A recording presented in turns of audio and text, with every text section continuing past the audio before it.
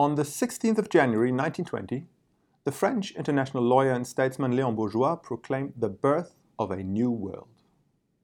He did so when opening the first official meeting of the Council of the League of Nations, and he did so because the League of Nations, in his view, marked a new world, a brighter future, a better order born out of World War I. A quarter of a century later, Léon Bourgeois' new world and the League were wound up rather unceremoniously. Another world war led to the creation of another world organization, the United Nations. The League's representatives sat on the sidelines when a new generation of diplomats, of generals and activists met in San Francisco to decide on the UN's bright new future. The League by then had become the past, discredited, best to be forgotten. So what happened in between? What became of the new world born in 1920, and what remains of the League of Nations? These questions I intend to address in the course of this lecture. My name is Christian Tams, and I'm a professor of international law at the University of Glasgow. The League of Nations is a huge topic, so I will have to be impressionistic. In essence, I will offer three perspectives on the League, which are in the nature of pen pictures. I will speak about the League's failure as a collective security organization, and that is a theme that dominated the UN's debates in 1945 and that remains familiar. I will also speak, and this may be perhaps a little less familiar, about some of the League's successes. And I will outline what to me seems the League's most fundamental legacy, the fact that for better or worse, it left us with a template for organizing international governance, a template that we are still working with today. Three pen pictures then: failures, successes, and a template. Before all that, though, a few words about the League as an institution and about its constituent document, the Covenant. As an institution, the League was something really innovative. For centuries, men and women had dreamed of institutions ensuring world peace. Parliaments of men and federations of the world where the war drum throbbed no longer and the battle flags were furled, as Tennyson put it. The 19th century had seen informal arrangements of great powers, such as the Concert of Europe, and formalized forms of interstate cooperation in administrative and technical unions. But it took a world war to combine the two strands of thinking and to move towards permanent institutions tasked to maintain international peace. That move, in retrospect, was a surprisingly swift one. The last of Woodrow Wilson's 14 points had called for the establishment of a, quote, General Association of Nations, set up to guarantee the political independence and territorial integrity of great and small states. At the Paris Peace Conference, debates about that general association took precedence over other matters, and within no more than a few weeks, delegates had agreed to set up the League of Nations. In 1926, Austen Chamberlain, the British Foreign Secretary, the brother of Neville, who would become Prime Minister in the late 1930s, gave a talk to students of my own university, the University of Glasgow, which had elected him rector. Austen Chamberlain chose to speak about the League of Nations, then 7 years old. He mostly avoided the grand rhetoric of Léon Bourgeois, no new worlds in his speech, but he too recognized the significance of the project that had been begun in 1919.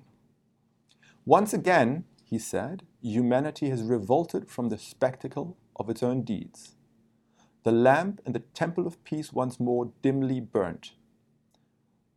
And of course, the foundational document of the new League, called the Covenant, reflected the ambition of the initiative started in 1919.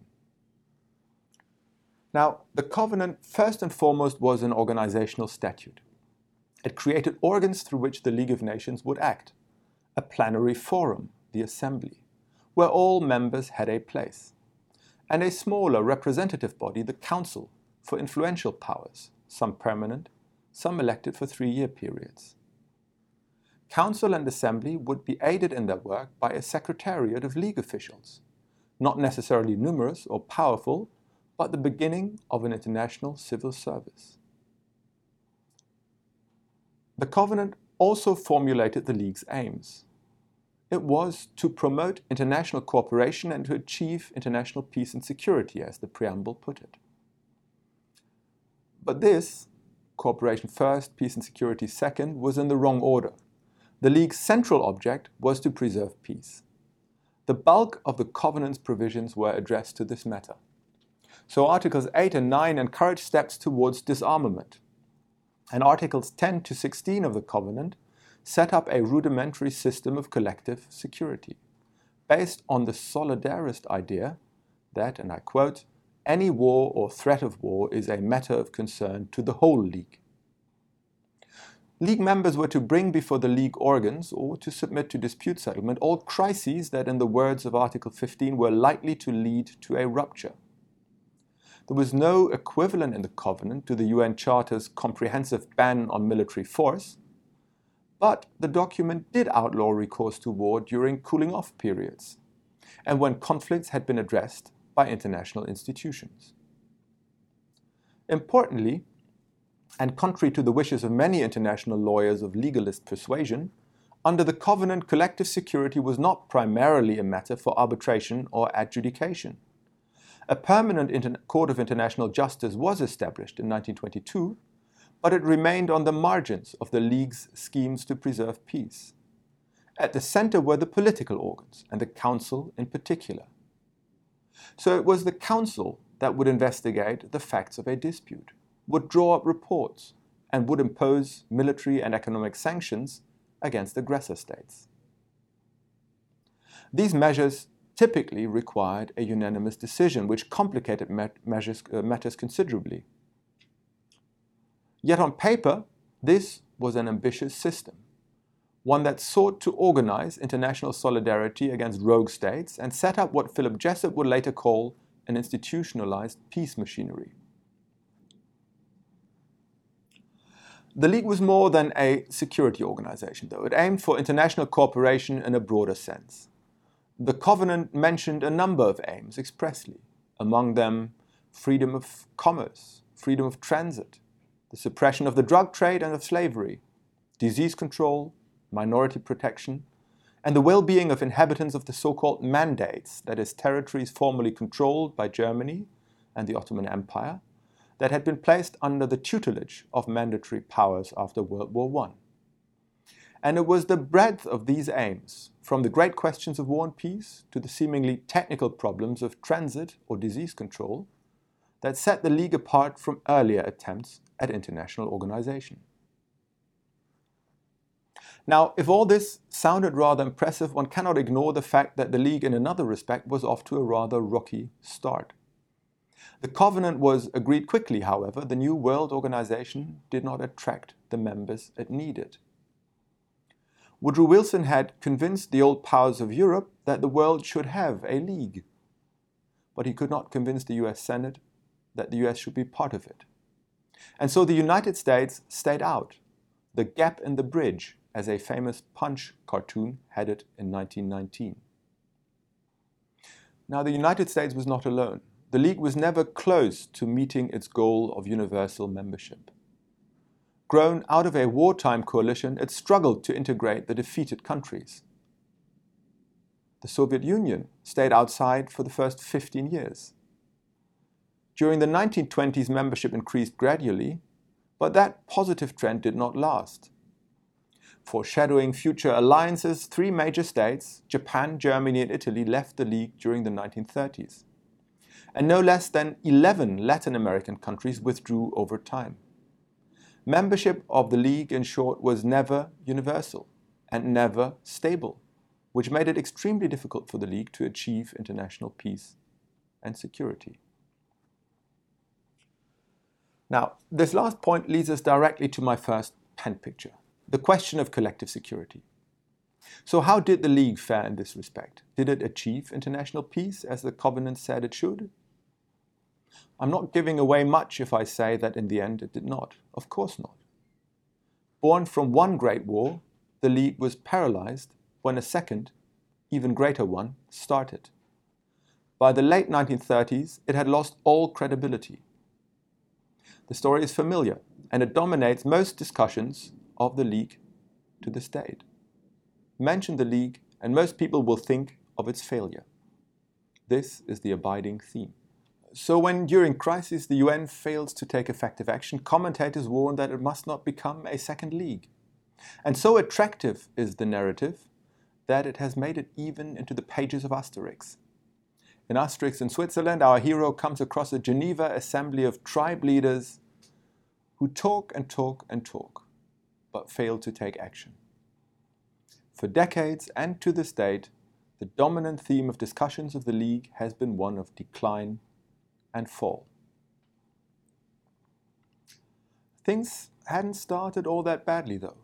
In its early years, the League managed to diffuse a number of conflicts. In 1920, it brokered a settlement in the Åland crisis between Sweden and Finland. In 1925, it robustly intervened in a Greek-Bulgarian dispute. Under significant international pressure, Greece had to withdraw troops from Bulgaria and accept responsibility. A year later, the League Council again, rather effectively, resolved the British-Turkish dispute about the oil-rich region of Mosul. Mosul would not become part of Turkey, but remain part of the British Mandate of Iraq, with consequences to this day. For a newcomer on the international stage, these and other successes were certainly not negligible, and perhaps they are overlooked rather too lightly. Austen Chamberlain, in his address to Glasgow students, delivered in 1926, paints the picture of the League as a relevant player in international relations. An established fact in his words, an institution that had solved problems which without its aid would have been a danger to the peace of the world. With the benefit of hindsight, though, we can say that the years of opportunity of the mid-1920s in which the League seemed to live up to the expectation of its founders were but a brief interlude. Faced with economic crisis at home, from the late 1920s onwards, governments felt they had less room for conciliation internationally. In Germany and elsewhere, fascist movements derided the League as an instrument of the hated Versailles Order. The Geneva Disarmament Conference of the early 1930s ended in failure. And most importantly, during the crises of the early 1930s, the League proved itself ineffective. In Lord Robert Cecil's famous account of the League, entitled A Great Experiment, the chapter covering the 1930s has a short and poignant title. It is simply called Downhill. In the League's journey downhill, two crises stand out, Manchuria and Abyssinia. Both demonstrated how much the League as an institution depended on the political will of its members, and how little it could do if that will was lacking. In 1931, the League did establish a commission of inquiry that documented Japan's aggressive policies in Manchuria. But it could not agree to follow through by imposing sanctions on Japan under Article 16 of the Covenant. When Italy invaded Abyssinia 4 years later, the League did impose sanctions, but these were half-hearted. And the League's failure was plain for all to see when Emperor Haile Selassie of Abyssinia addressed the assembly in 1936 and pleaded for international help. The assembly listened, but it let Haile Selassie be shouted down by Italian journalists sitting in the audience. 50 nations, led by the three most powerful in the world, had declared their powerlessness to protect the weakest in their midst, noted the South African representative. After Abyssinia, the League's collective security mechanism ceased to be relevant.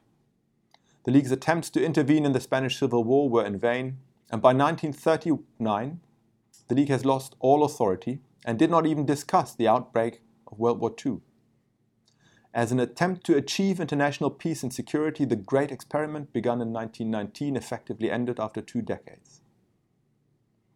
So, what did go wrong? The easy answer is that the League was let down by its members, in the way that these days, states are often criticized for letting down the UN. That easy answer has appeal. The League depended on the commitment of states willing to work with it, willing to activate the collective security mechanism, willing to impose sanctions. And at no point did the League have the support of all significant states. In the course of the 1930s, its support base shrunk dramatically. So yes, the League's failure reflects a failure of states to make collective security work.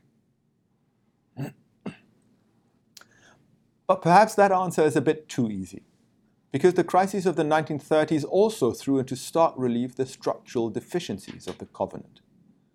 Collective security under the Covenant was essentially a matter of process, of cooling off periods, of inquiries, of states accepting some form of dispute resolution. The Covenant was the product of a retrospective mentality, as Innes Claude calls it in his Swords into Plowshares. It sought to stop states from sleepwalking into war in the way they had done in 1914. And who knows, perhaps the July crisis of 1914 could have been contained had the disputing states, Austro-Hungary, Serbia, Russia and their allies, sought some form of international dispute resolution. But the challenges facing the League during the 1930s were very different. States did not sleepwalk into World War II. One side aggressively planned for it. And for that challenge, the collective security system of the Covenant simply was not designed. To quote Innes Claude again, the League, established to prevent the accidental war, was unable to cope with Hitler's deliberately plotted campaign of conquest. The drafters of the Covenant had studied the immediate past, but shown insufficient imagination in anticipating future conflict. At Dumbarton Oaks and San Francisco, the UN's founders sought to remedy these structural deficiencies, but of course they too designed a system that was inspired by their immediate past, and were still coping with that. The story so far, my first pen picture if you want, has probably been familiar. As I've said, most accounts of the League are animated in some way by the theme of failure. And given the League's ambition to achieve peace, this is entirely understandable. The League was, after all, primarily a great experiment in war prevention. But not just. It was also an attempt to foster cooperation beyond the field of security. And I would suggest that once we look beyond collective security, our view of the League is likely to change. And this is the subject of my second pen picture, which looks at some of the League's successes, and which tells a story that may be a little less familiar. So here we go. How about the League as an effective relief agency fighting epidemics in the early 1920s? It seemed to be just that. The League orchestrated an international response to contain the risk of typhus and cholera on the Polish-Soviet border. It sent international relief teams, engaged in mass vaccinations. It established a sanitary corridor between Russia and Poland, and it trained local doctors. Much of this was ad hoc, but by 1923, the threat of an epidemic had largely been contained, and thousands of lives saved. Nothing is ever perfect, and the League's response was anything but. However, it established, in the words of one historian, a precedent for public international health cooperation, a landmark in the evolution of international health governance. Or how about the League as a guardian of financial stability? Again, in the early 1920s, it seemed to be just that. Many countries in Central and Eastern Europe, which had to function economically overnight, faced a financial meltdown. Vienna, the former banking center of an empire, was reduced to the capital of a small republic, Austria. Austria, noted Austen Chamberlain in his address to Glasgow students, was on the brink of chaos. 4 years later, Austria's financial stability had been restored through a mixture of harsh austerity measures and international loans. And the League was vital to both. In Chamberlain's words, what body other than the League could have done it? And further, no lesser security than the supervision of the League would have persuaded foreign lenders that a loan was safe. Only to the unselfish authority of the League was Austria, and were other countries, willing to confer a large part of its economic and financial sovereignty. No failure there. Lastly, how about the League as the savior of refugees? Again, by no means a far-fetched claim.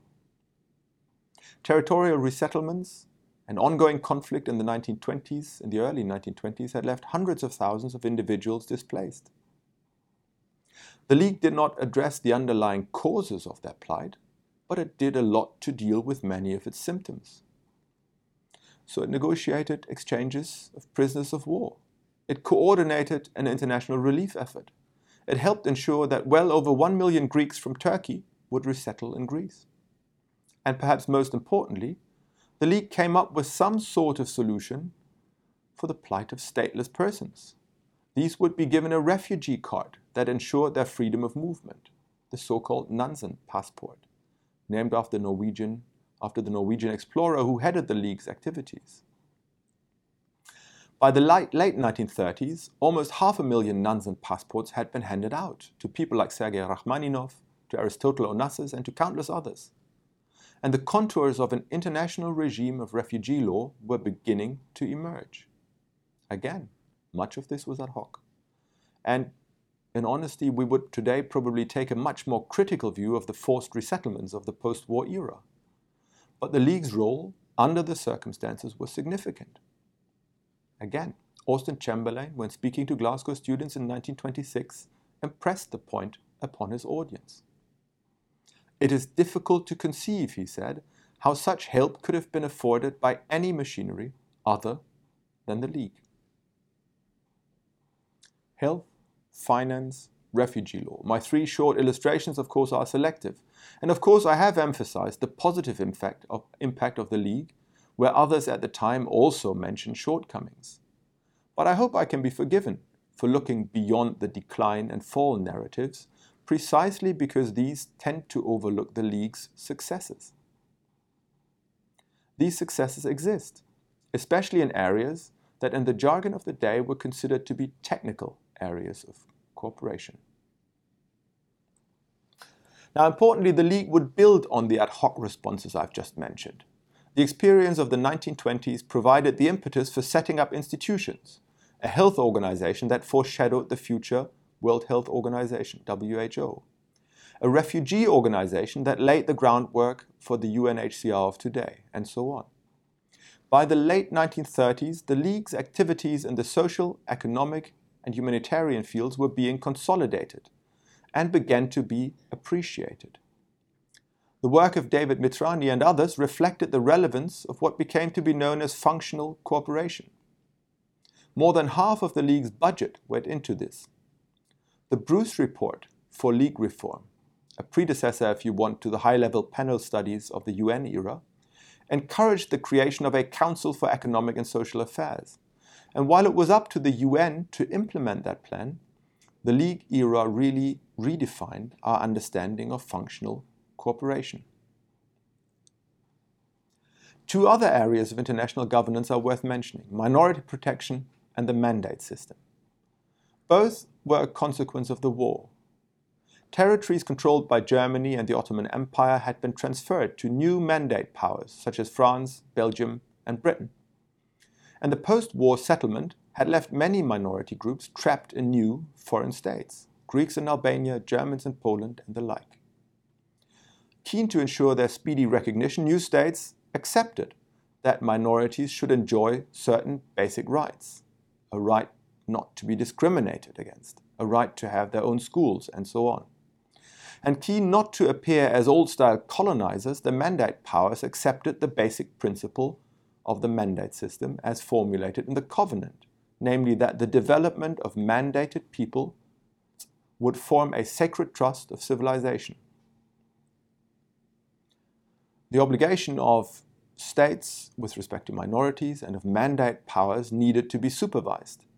And supervision was where the League got involved, through the Council, through the minorities section of the Secretariat, and through the Permanent Mandates Commission. Now, were the minorities and mandates regimes a success? Perhaps a qualified one. Triumphs they were certainly not. Double standards were built into the minorities regime. Poland was bound, Italy was not. And despite the grandiose language of the sacred trust, mandates were at times run like colonies. And only in rare instances did the League muster sufficient political will to enforce standards against recalcitrant states. But then again, few advances in international law and international relations are in the form of giant leaps. Typically, progress is a matter of small steps.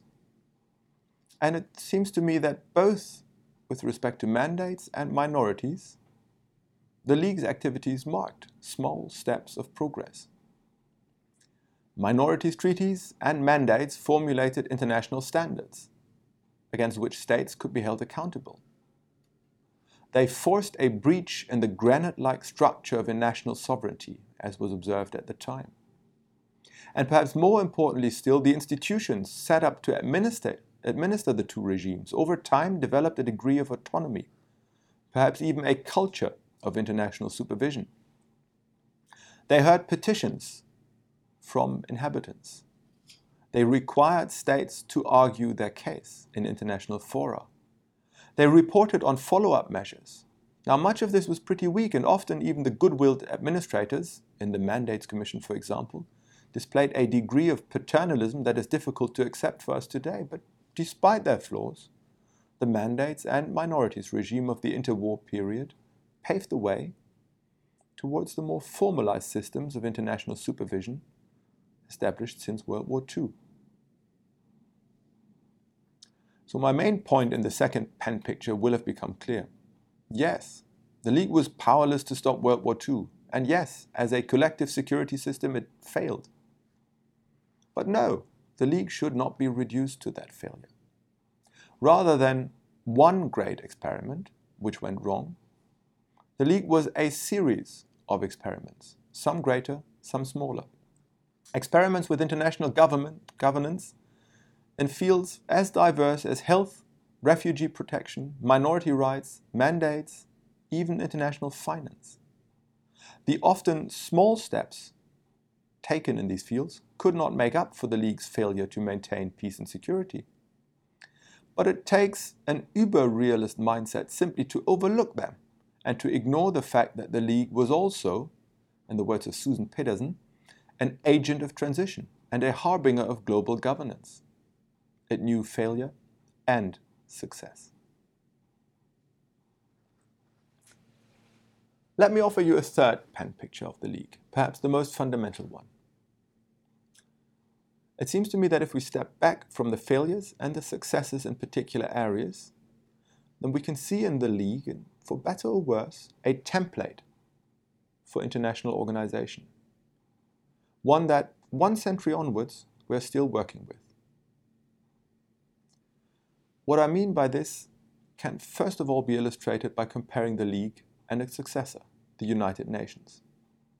As I said at the outset, the UN in 1945 was very keen to be seen as something new and something different. It wanted nothing to do with the discredited League.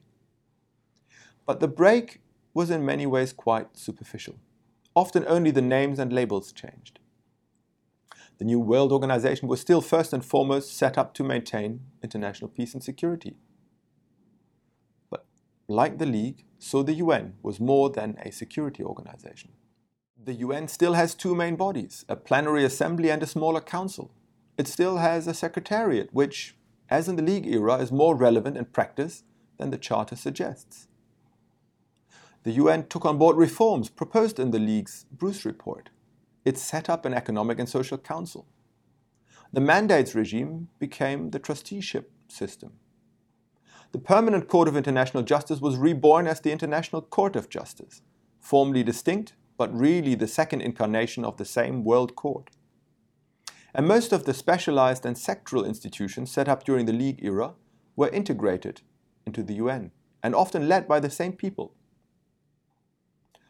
None of this is to suggest that the UN simply copied the League, of course not. It learned lessons. The comprehensive ban on military force imposed on all states by Article 2.4 of the Charter replaced the Covenant's sectoral prohibitions, and the Covenant's focus on process. And the system is better for it. The Security Council has been given broader powers and no longer needs to act unanimously. The UN's human rights system suffers from enforcement problems, but it's miles away from the League's rudimentary minorities regime. Great strides have been made towards codification, and where the League took a cautious step, the UN now places development center stage. Finally, and perhaps most importantly, the UN has achieved what the League only aspired to. It is a world organization with truly universal membership. So of course there are differences between the League and the UN. But I would argue that rather than a clear break, they should be seen as adaptations of one and the same template. In fact, that template, that basic idea of organizing international governance, which began with the League, to me seems to be taken almost as a given today. So much, in fact, that we hardly appreciate how much we have internalized it. But when we look back, it becomes apparent in how many fundamental ways the League has shaped our vision of international organizations. Let me mention a few features of that template. So think of the decision to set up one world organization with a comprehensive mandate that comprises international security and international cooperation in the broadest sense. A mandate that brings disparate tasks from war prevention to functional cooperation under one roof. Now, this doesn't strike us as unusual today, but it was a real innovation in 1919. Or think of a world organization that takes seriously cooperation in the social, economic, and humanitarian fields and sees them as one of its main activities. Again, we take this for granted today, but it was something that really began with the League of Nations. Think of the decision to approach international security neither on the basis of balance of power schemes nor through legalist visions built around a world court, but through an institutionalized peace machinery that places political organs center stage. Again, this is taken for granted today, but it was really innovative at the time. Think of a world organization that continues to work with states as the central units of international governance, but that gradually seeks to integrate non-state actors. And again, looked at from that perspective, the League does not feel all that outdated at all. Finally, think of a world organization that has its own staff, its own structures, its own culture, its spirit, that can offer expertise in international governance and that uses this expertise and this spirit to nudge states towards a little more cooperation. A common feature of work in international organizations today, but again, something that could first be observed in the League era, when the League officials in the Secretariat, in the Mandates Commissions and elsewhere shaped the idea of an international civil service. The examples could be multiplied, but I hope that my central point has become clear. While the League was dissolved 70 years ago, in many ways, we're still working on the basis of its template of international governance, a template that has been adapted, changed, and improved, but that has not been replaced. The League offered, as Mark Mazower has put it, a flexible model of international government that would not only survive the Second World War, but would be greatly expanded and refined. End of quote. So however we rate the League's performance, there's a strong case for focusing, and this is again Mazower, on its enduring relevance. So what remains of the League? Léon Bourgeois, to whom I referred at the start of this lecture, clearly went over the top. His view of the League as the birth of a new world is an example of the grand rhetoric that can never be matched by reality. The new League had to prove its worth in a world that had not been radically transformed, and in many ways it struggled. Austen Chamberlain knew this. He was not given to flights of fancy.